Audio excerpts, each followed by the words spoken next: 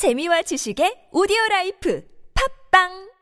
네, 7월 19일 목요일 돈다방 미쓰리 2부 시작하겠습니다. 자, 7월 17일 화요일 뉴욕 주식시장은 넷플릭스에 대한 충격이 너무 컸어요.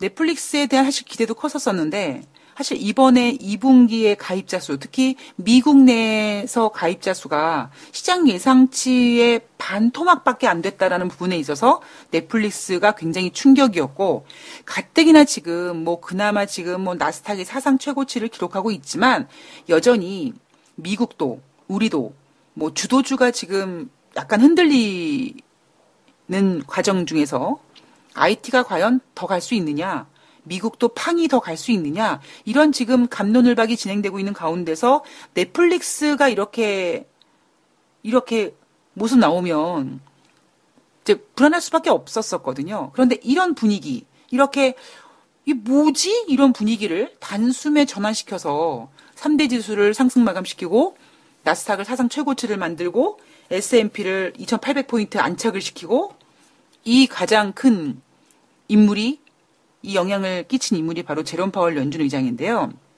자, 시장에서는 이렇게 얘기를 합니다. 제롬파월이 뭐라고 얘기했어요? 라고 그러니까 미국의 경기 상황이요, 낙관적이라고 평가했어요. 그리고 앞으로도 이 낙관적인 평가를 좀 유지할 수 있을 거라고 얘기했어요. 그럼 금리 인상은 어떻게 한대요? 금리 인상은요, 점진적인 통화정책 정상화를 지속하겠다라고 했어요.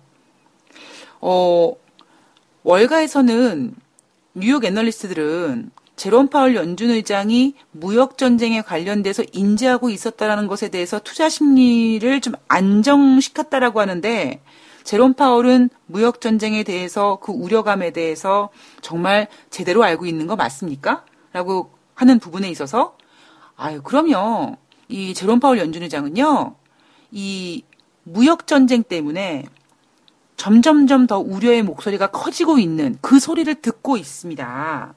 거기에다가 기업들조차도 설비 투자를 하려고 그랬는데 이 무역전쟁 때문에 겁이 나서 못하겠어요. 그래서 설비 투자 계획이 얼어붙었다라는 얘기를 제롬파월 연준의장이 막 이렇게 듣고 다닌대요. 그러니까 굉장히 지금 현실을 잘 지금 분석하고 파악하고 있는 것 같아요.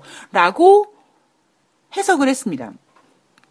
자, 그런데 되게 아이러니하죠. 여러분들이 보셨을 때는 이게, 그러니까 제가 미국 증시를 보면서 걔네들은 갖고 있는 게 너무 많다라는 말씀도 드렸고, 또 하나는 좀 얄미운 게 뭐냐면, 미국은 점진적이라는 이름을 걸고 지네들이 하고 싶은 대로 다 금리 인상을 하고 있죠. 물론 못했을 적이 있었습니다. 언제냐면 그때가 바로 2015년에 오랜만에 금리 인상을 한 번 하고 한 보름 뒤에 2016년 초에 중국 증시 작살 나니까 2016년도에 4번의 금리 인상 하겠다고 했던 그들이 한 번밖에 금리 인상을 못했죠. 그런데 그 이후로는 자기네들이 하고 싶은 대로 작년에 우리 3번 할 거야, 3번 합니다. 그리고 올해도 3번 해야겠네? 아니야. 근데 기준금리 적정금리가 되기 위해선 한 번 좀 더 해야겠는데? 라고 하면서 스멀 마치 큰 냄비에다가 개구리 갖다 놓고 밑에서 물 끓이는 것처럼 티나지 않게 점진적으로 하면서 시간이 쭉 흘러가다 보니까 벌써 현재 7번이라는 지금 금리가 인상되고 있잖아요. 근데 지금 상태에서 미국이 경기가 좋은데 왜 금리 인상을 공격적으로 하지 않고 점진적으로 한다는 얘기를 계속 할까? 우리가 당장 2018년도 2월 달로 돌아가 보면 그놈의 물가 지표 좀 잘 나와가지고, 물론 그 이유는 1월 달에 너무 증시가 미친 듯이 막 그냥 팍 질주를 했기 때문에 그런 상황이 벌어졌지만, 그 지표 때문에 올해 인플레이션이 3%가 간다, 모건 스탠리에서 금리 인상을 5번 할 거다, 이런 얘기까지 막 나왔었는데, 그 이후에 무역전쟁이든 여러 가지 인플레이션 우려감 때문에 증시가 흔들리고 이런 모습 보면서 뭔가 다시 미국은 차분해지고 있지 않습니까? 근데 제롬파월 연준의장이 점진적인 금리 인상 유지가 현재 2018년도 7월 현재 가장 최상의 방안이다라는 말을 합니다. 근데 이 한 문장 가지고 어떻게 시장이 이해를 했고, 그러니까 이해를 했는지 아니면 그들이 듣고 싶은 대로 소화를 시켰는지 모르겠습니다만 제롬파월 연준의장이 점진적인 금리 인상 유지가 지금 현재 최상의 방안이다라는 이 한 문장 가지고 시장이 해석한 건 이렇습니다. 향후에 연준이 변화를 줄 수 있을 것이다. 제롬파월 연준의장이 팔짱 딱 끼고 지난번에 FOMC에서 금리 인상하고 하반기에 점도표 상승해서 2번 더 한다고 했지. 하늘이 두 쪽이 나도 나는 2번 할 거야. 뭐 무역전쟁을 하든 나발이건 난 무조건 2번 할 거야. 이렇게 하는 게 아니라 제롬파월 연준 의장이 무역전쟁에 대해서 저렇게 뭐 우려의 목소리를 듣고 있고 지금 진행 상황을 정확히 알고 있으니까 앞으로 향후에 연준이 예를 들면 하반기에 2번의 금리 인상을 한다고 했었었는데 저 무역전쟁 때문에 잘 못하겠어요. 한 번밖에 못하겠네요. 라고 할 수 있는 그런 변화의 가능성을 열어놨다라고 보고 있는 거죠. 또 하나 무역전쟁 때문에 뭐 지금 기업들의 설비 투자 계획이 얼어붙었다. 이러한 발언들도 FOMC가 올해 무조건 금리 인상 4번 하겠다라고 하는 것에 대해서 못할 수 있겠네라는 식의 안도감을 줬다라는 겁니다. 여러분 제가 지금 바라보고 있는 시황 관점을 쭉 말씀드리면서 우리가 6월 달에 시장이 막 안 좋았을 때 제가 여러분들한테 이런 말씀을 드렸죠. 뭐 어찌 보면 뭐 더 흔들어라, 뭐 더 크게 바라면 이런 얘기 해드리면서 제가 방송 중에 제가 예상하고 있는 시나리오는 이렇다라고 말씀을 드렸습니다. 그래서 제가 FOMC의 금리 인상 2번 하겠다, 하반기에 2번 하겠다 하고 있는 거는 오히려 FOMC의 음모론이다라고 말씀을 드렸죠. 이게 되게 웃긴 얘기 같은데 지금 그 일이 벌어지고 있는 거예요. 그러니까 음모론까지는 아니지만 최소한 지금 미국 같은 경우에는 6월달 금리 인상하면서 하반기에 금리 인상 2번 한다고 하지 않았습니까? 근데 제가 뭐라고 말씀드렸냐면 오히려 하반기에 미국 경제는 좋아요. 그런데요, 신흥국이 너무 금융위기 경색 우려감이 있어서 금리 인상 해야 되는데 신흥국 때문에 못하겠네 라던가 아니면 미국 경기가 너무 좋아서요. 우리 금리 인상 2번 해야 되거든요. 근데 트럼프 저놈 새끼 때문에 그냥 저 무역전쟁 때문에 못하겠네요. 라고 하면서 FOMC가 하반기에 2번의 금리 인상 가능성을 열어놨지만 미국 경제는 좋지만 신흥국 때문이든 무역전쟁 때문이든 우리가 금리 인상을 그냥 양보하죠. 뭐 2번 할 거 1번 하죠. 뭐 하면서 시장을 끌어올리지 않겠는가. 왜? 금리 인상을 안 한다는 거는 2번 한다고 했다가 1번 하는 거는 주식시장이 호재가 될 수밖에 없으니까.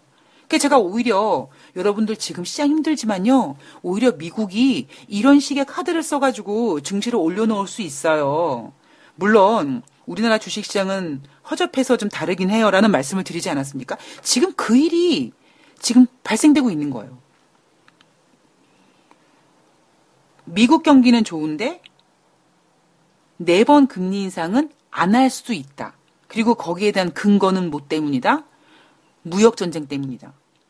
그러다 보니까 이날 7월 17일 날 뉴욕 증시가 상승한 이유가 바로 금리 인상 4번이 아니라 금리 인상 3번 할 수 있겠구나.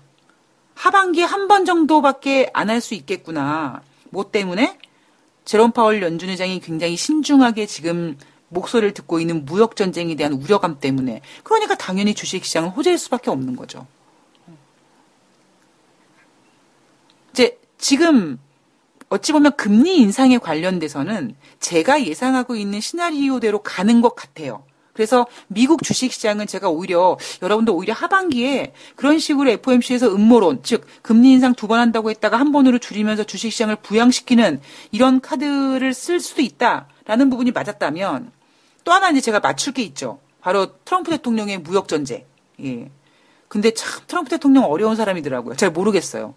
제 예상으로는 조금 더 이 무역전쟁에 대한 긴장감을 쫙 끌고 가다가 마치 나 너한테 10개 뺏어갈 거야 라고 하다가 아유 야 인생이 불쌍해서 8개만 뺏어갈게 2개 먹고 떨어져라 라고 하면은 그나마 다 뺏기지 않은 게 얼마나 다행이야? 라는 심리를 이용해서 긴장감을 극도로 시킨 다음에 한 9월 전이 될 수 있고요. 일단은 김정은이 미국으로 불러들여서 미국 국민들이 다 정신 차리고 보는 시간에서 뭐 어떤 그걸 한다든가 아니면 또 그쯤 돼서 또 어떤 그 무역 관련돼서 뭔가 자기가 굉장히 너그러운 이런 모습을 보여주면서 국민들이 우려하고 농민들이 막 난리 부르스를 쳤던 그런 심리들을 조금 완화시키면서 11월달 중간선거를 좀 이끌어 나갈 게 아니겠는가. 이 시나리오만 맞으면 뭐 저는 뭐 여하튼 현재까지는 점쟁이 빤스는 훔쳐 입는 걸로 봐야겠죠. 그러나 이게 단순히 맞췄다 안 맞췄다 뭐 예상대로 간다가 중요한 게 아니라 그만큼 여러 가지 경우의 수와 여러 가지 변동성 앞으로 어떻게 될지 아무도 모르는 거죠. 그러나 최하 제가 여러분들한테 이 말씀을 어찌 보면 좀 잘난 척하면서 드리는 이유 중에 하나가 뭐냐면 너무 시장이 안 좋을 때 너무 절망적일 필요가 없다라는 거고요. 너무 시장이 좋을 때 너무 흥분할 필요도 없다라는 걸 제가 말씀드리고 싶어서 이 이야기를 드리고 있는 겁니다.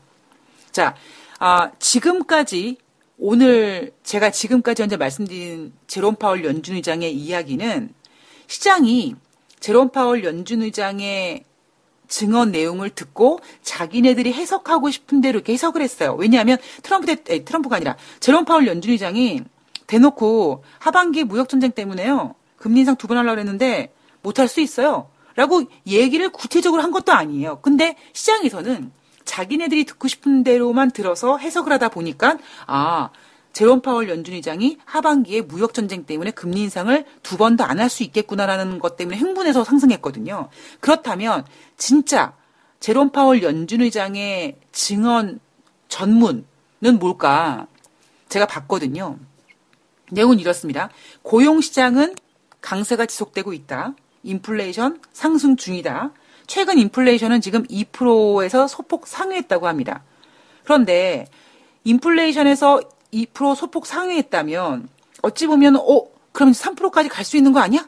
이거 인플레이션 막 세지는 거 아니야? 이런 우려감이 나와야 될 텐데 최근 나타나고 있는 인플레이션의 2%의 인플레이션은 뭔가 과도하게 부과된 어떤 게 있다라는 거죠.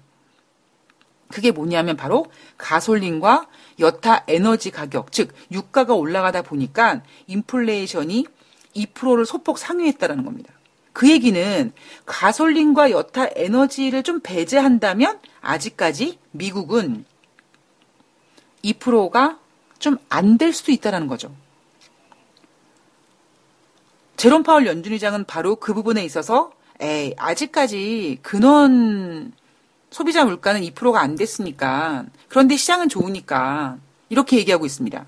그리고 고용 같은 경우에는 최근 20년간 최저 수준에 해당하는 고용이 진행되고 있고 그리고 진짜 미국 고용이 좋구나라는 견고하구나 이렇다는 부분이 여러 집단에서 발견된다는 거죠. 뭐 우리는 당장 목요일마다 발표되는 주간 신규 실업상 청구 건수도 뭐 30만 건을 몇백 주가 지금 하회되고 있고 나오는 지표들 나타날 수 있죠.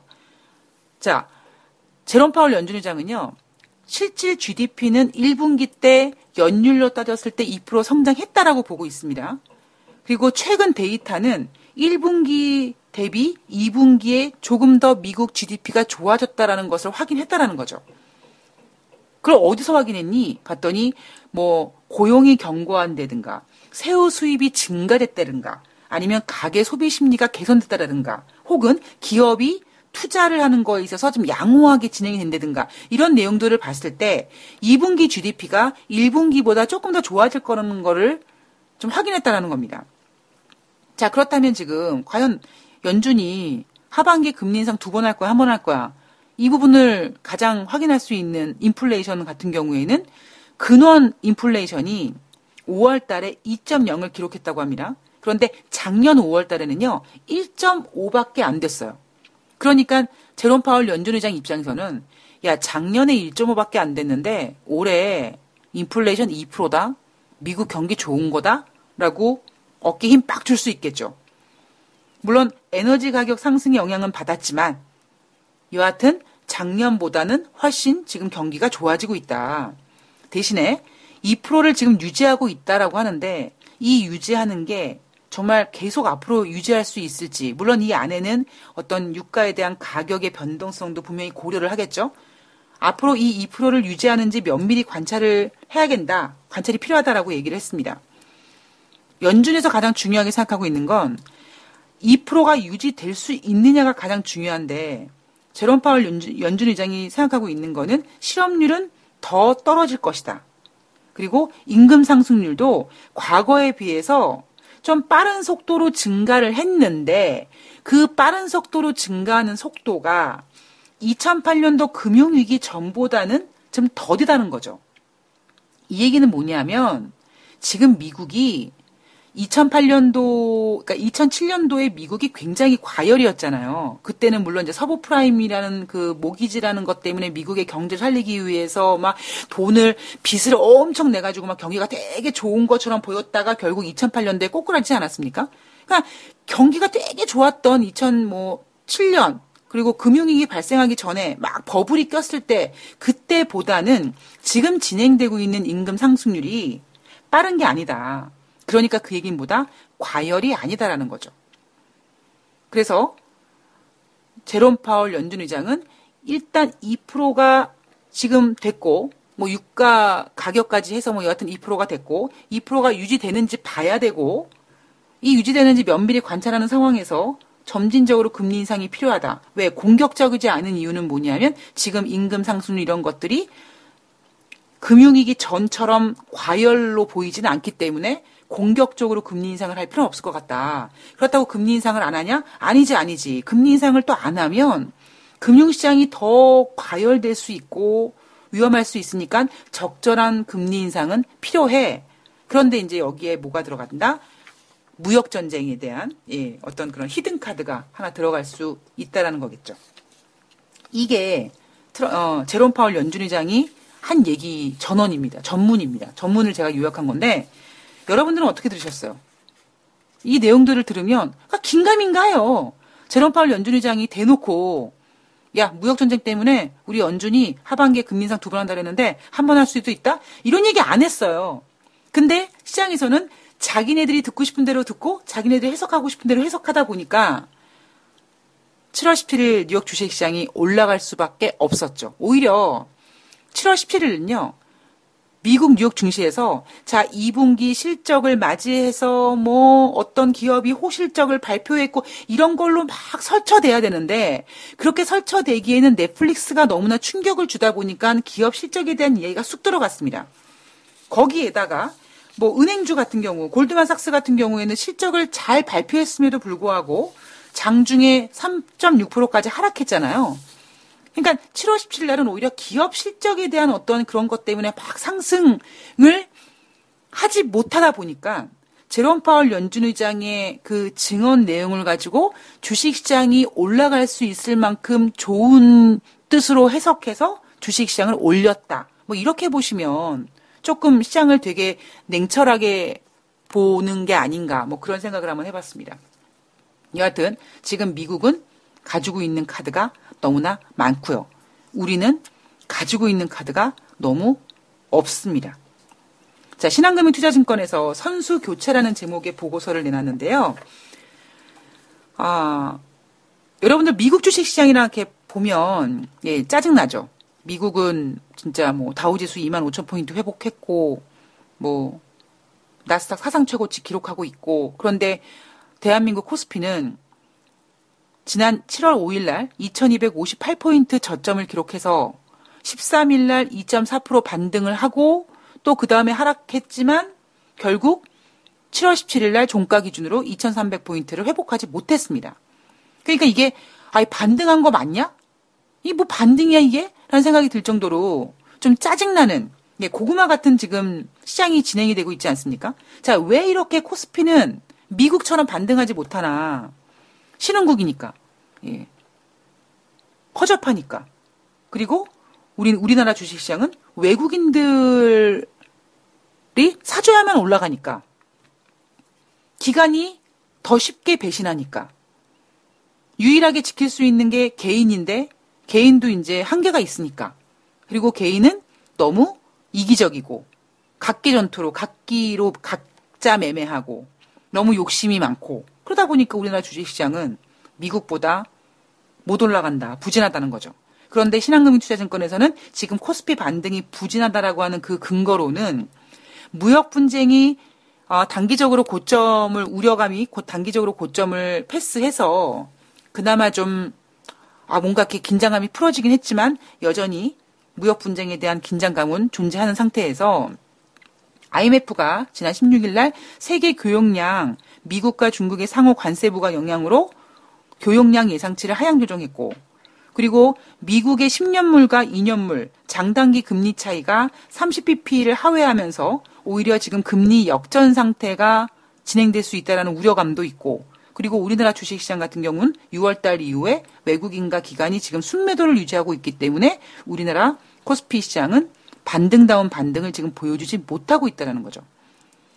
자, 지금 시장을 지키고 있는 주체가 누군가 개인 투자자들이 6월달 이후에 변동성이 확대되는 구간에서 아주 적극적으로 매수를 하면서 코스피를 하방을 지지했습니다. 예. 우리 개인 투자자분들 코스피 지지하시느라고 얼마나 고생이 많으셨습니까? 그런데 이 개인들이 산 종목들을 보면요. 삼성전자, 한국항공우주, LG전자, 현대로템, SK하이닉스, LG디스플레이, 현대차입니다. 제가 왜 삼성전자 액면 분할해서 5만 원 가도 저 안 산다라는 말씀을 왜 드렸는지 아마 그때 제가 미쳤나. 아니 삼성전자가 200만 원 하던 종목이 5만 원 간대는데 200만 원대는 돈 없어서 못 사는데 최소한 한 주를 사더라도 5만 원에 살 수 있는데 삼성전자를 계좌에 안 담는단 말이야? 쟤 미친 거 아니야? 라고 생각하셨던 분들이 지금 와서 미쓰리가 왜 삼성전자를 안 산다고 했는지 좀 아실 거라고 생각합니다. 거기다가 지금 6월달 이후에 삼성전자를 개인들이 제일 많이 샀어요. 왠지 아세요? 그동안 삼성전자를 계좌에 담고 싶었던 그 어떤 욕망, 바램, 하지 못했던 거를 이루는 드림 컴스 트루. 예, 꿈은 이루어지리라. 내 계좌에 드디어 삼성전자가 들어와 있다니. 그리고 삼성전자가 최소한 망하진 않을 거고 좋을 거고 하니까 10만 원 가겠지 하는 그런 개인들의 염원으로 지금 상태로는 사실 많은 개인 투자자분들이 10만 원까지는 아마 많이 좀 내려놓으셨을 거예요. 10만 원 못 간다는 것에 많이 이제 좀 뭔가 인정을 하시고 대신 그래도 삼성전자니까 5만 원이 아니라 앞자리가 지금 4만 6천 원 정도 되니까 지금 사도 일단은 괜찮겠지. 우량주 사라 그랬을 때는 삼성전자만한 우량주가 있겠어라는 마음으로 아마 사시고 계시겠죠. 여하튼 제가 가끔씩 부산행이라는 영화를 말씀드리면서 왜 종목이 좋은데도 못 가는 이유 중에 하나가 개인들이 갖고 있기 때문이다 라는 말씀을 드리고 있습니다. 그래서 지금 삼성전자, 한국항공우주, LG전자, 현대로템, SK하이닉스, LG디스플레이, 현대차 이런 종목들을 개인들이 지금 6월달 변동성 확대 구간에 적극적으로 매수하면서 코스피 하방을 지지하고 있습니다. 문제는 뭐냐면 개인들이 이 종목들이 싸다라고 해서 샀기 때문에 올라가면 개인들의 심리는 뭐냐면 팝니다. 예. 따라서 반등할 때 개입 차익 매물 출회 가능성이 높아지고 있다라고 신한금융투자증권이 지적하고 있고요. 코스피 투자자 위탁금 같은 경우에는 3월 달에 30조 돌파한 다음에 지금 감소 추세에 보이고 있어서 한 4조 정도 감소돼 있다고 합니다. 그리고 제가 말씀드리는 신용 같은 경우에는 신용융자 비율은 고점 찍고 지금 하락했는데 여전히 2011년 미국이 신용등급 강등한 이후에 그 수치, 그 최고치는 여전히 유지하고 있다고 합니다. 개인 신용 위험 지표는 아직까지 높은 편인데요. 위탁매매 미수대금이 20일 이동평균 2015년 수준으로 지금 상회하고 있고요. 다행히 장이 빠졌을 때 반대매매로 나간 비율이 4%밖에 안 돼서 신용경색은 다행히 아니다라고 보고 있는데 저는 반대매매 4% 나간 거 4%밖에 안 나갔다. 그래서 신용경색은 아니다라고 보기보다는 반대매매가 안 나간 이유가 뭐냐면 현금을 입금시켰던 아니면 미리 장중에 팔았던 아니면 더 리얼한 말씀을 드리자면 시가에 시가에 반등을 해버렸기 때문에 예, 많은 진짜 오리지널 많은 신용 물량이 정리가 안 됐다라는 거죠.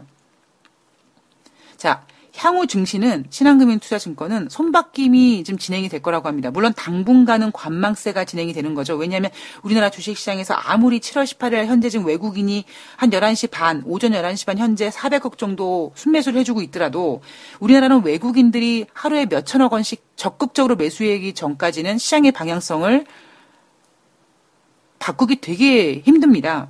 그랬을 때 당분간은 뭐 환율 문제라든가 무역 분쟁 문제라든가 뭐 여러 가지 뭐 IMF에서 한국의 경제 성장률 같은 거 얘기하지 않은 부분 뭐 이런 것들 여러 가지 고려한다면 당분간은 외국인들이 우리나라 주식시장에서 좀 관망하고 있을 거다.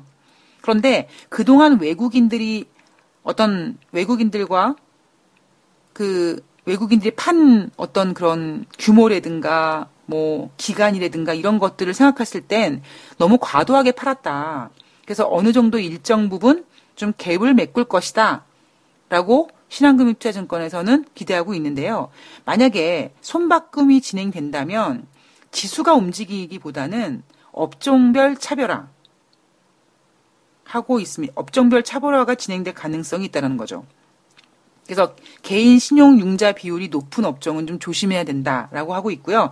지금 신한금융투자증권이 무슨 얘기를 하고 있냐면 한마디로 이거예요. 지금 개인들이 삼성전자 이런 거 많이 갖고 있잖아요. 그랬을 때 반등하면 결국 반등한다는 건 누가 사주냐면 개인들은 더 이상 살 돈이 없다는 거죠. 이제는 개인들이 뭐 진짜 뭐 화수분도 아니고 돈이 어디서 그렇게 무슨 주례장창 나옵니까? 이제 돈이 나올 구멍이 없다라는 거예요. 그랬을 때 어느 정도 시장이 관망세를 보이다가 결국 시장이 올라가는 부분은 외국인들이 사줘야 되는데 결국 외국인들이 우리나라에 컴백했을 때 어떤 종목을 사주겠습니까? 삼성전자 사겠죠. 그럼 삼성전자 올라가면 저가의 6월달 변동 구간에 코스피를 지지하면서 샀던 개인들이 외국인들이 사주면서 삼성전자가 올라갈 때 거기다가 물량을 팔겠죠. 그러면서 개인들 물량이 외국인들 물량으로 외국인들로 자연스럽게 손바뀜이 갈 거다. 지금 그 얘기를 하고 있는 거예요. 근데 이제 물론 언젠가는 그죠? 언젠가는 또 아마 우리나라 주식시장이 또 굉장히 매력이 있어가지고 외국인들이 또 쫙 사줄 날이 언젠간 오겠죠. 그런데 지금 상황으로는 사실 이 당분간 관망세라는 이 부분에 있어서 꽤 오래 진행되지 않을까. 라는 생각을 전 개인적으로 하고 있습니다. 그러다 보니까 미국 주식시장은 너무나 가진 게 많아서 가지고 있는 키가 많아서 이렇게도 올라갈 수 있고 저렇게도 올라갈 수 있고 그러다 보니까 미국 증시를 보면 사이다 같은 느낌이 들고 우리나라 주식시장 같은 경우에는 답답해서 고구마 같다는 생각을 한다. 그래서 오늘 제가 제목을 이렇게 달아놓은 겁니다. 이 차별화가 조금 더 진행이 될 가능성이 높은데요. 지금 11시 한 30분 조금 넘었는데 우리나라 주식시장 지금 2304포인트 정도, 2300포인트 간신히 지금 지키고 있는데 왠지 불안불안하죠. 예, 불안불안합니다. 여러 가지.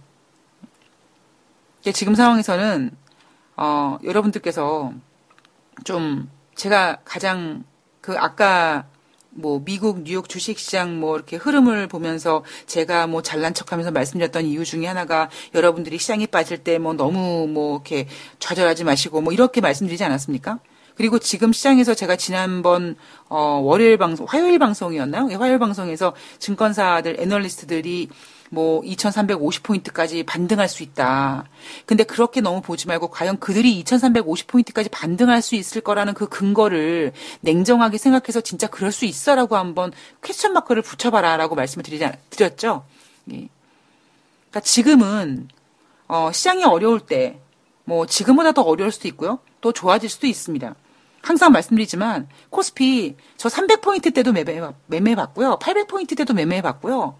뭐 800포인트 안착을 하나 못하냐, 뭐 1200포인트 안착을 하냐 못하냐 이런 이야기를 늘 겪어가면서 주식시장은 굴러가게 돼 있거든요. 그랬을 때 지금 여러분들한테 필요한 거는 가장 냉정한 현실이 어떤 건지 뭐 단순히 뭐 아까 신한금융투자증권에서 우리나라 코스피 시장이 반등이 부실한 이유가 뭐 미국의 10년물과 2년물 장단기 금리 차이가 30bp 하회 중에 그게 우리 증시랑 뭔 상관이 있습니까? 실질적으로. 뭐 IMF가 세계 교육량 예상치 하회 뭐 이런 건 영향이 될 수 있지만 이런 거 자체가 지금 실질적으로 그렇게 따지면 미국과 중국의 상호 관세 부과 영향으로 IMF에서 세계 교육량이 예상치가 하회될 수 있다는데 왜 그러면 미국 주식시장은 안 빠지냐고요. 그러니까 마치 되게 멋있어 보이려고 우리나라 주식시장이 진짜 왜 이렇게 고구마 같은지에 대해서 남들 뭐 이렇게 얘기하지 말고, 예, 정말 우리의 눈으로, 우리 냉정하게 가장 현실적인 시각이 지금 필요할 때가 지금이 아닌가 싶고요. 저는 개인 투자자 여러분들께서 그러한 생각을 꼭 갖고 시장에 대응하셨으면 좋겠다라는 생각을 가지고 있습니다. 자, 오늘 돈다방 미쓰리가 7월 19일 목요일 날 준비한 내용은 여기까지입니다. 네, 그냥 제가 지금 방송을 마무리하면서 오늘 종가에 뭐 여하튼 2,300 뭐 지키고 끝나겠지라는 생각을 조심스럽게 하면서 제발 그랬으면 좋겠다. 예. 왜냐하면 2,300포인트가 우리에게 주는 지금 정신적 심리적인 그 안도감이 아니라 그나마 좀 이렇게 매달리고 싶은 그런 간절함은 굉장히 큰 집수기 때문에 여하튼 뭐 내일 진짜 뭐 또 빠지든 아니면 모레 빠지든 다음 주에 빠지든 하여튼 2,300포인트는 좀 지켜주면서 오늘 마감했으면 좋겠다라는 것이 저의 개인적인 바람입니다. 자, 오늘 7월 19일 목요일, 예, 7월의 중순에 이제 마무리를 할 시간인데요. 여러분들 더운 날씨에 건강관리 잘 하시고요. 저는 7월 20일 금요일 날, 예, 7월 18일 수요일 뉴욕증시 가지고 나올 거고요. 그리고 또 시장에서 나오는 이런저런 이야기들. 주 후반으로 갈수록 이제 미국에서 수입 자동차 공청회 그 부분이 진행되면서 과연 무역 분쟁에 대한 이슈가 또 어떻게 부각될지 그 부분도 중요하다 보니까 그런 내용도 하나하나씩 꼼꼼히 체크해서 갖고 오도록 하겠습니다. 자, 건강하고 활기차고 화이팅 하시는 하루 되셨으면 좋겠습니다. 고맙습니다.